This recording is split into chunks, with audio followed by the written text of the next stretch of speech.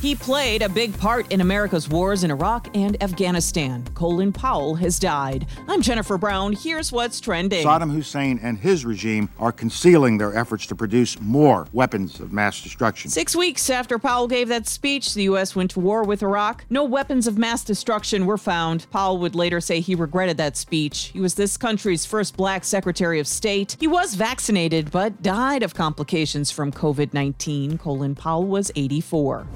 Toyota is making a big investment in America. The Japanese car company says it'll spend nearly $3.5 billion in production of batteries for hybrid and all-electric vehicles. A U.S. factory to come as well. The plan stretches through the year 2030.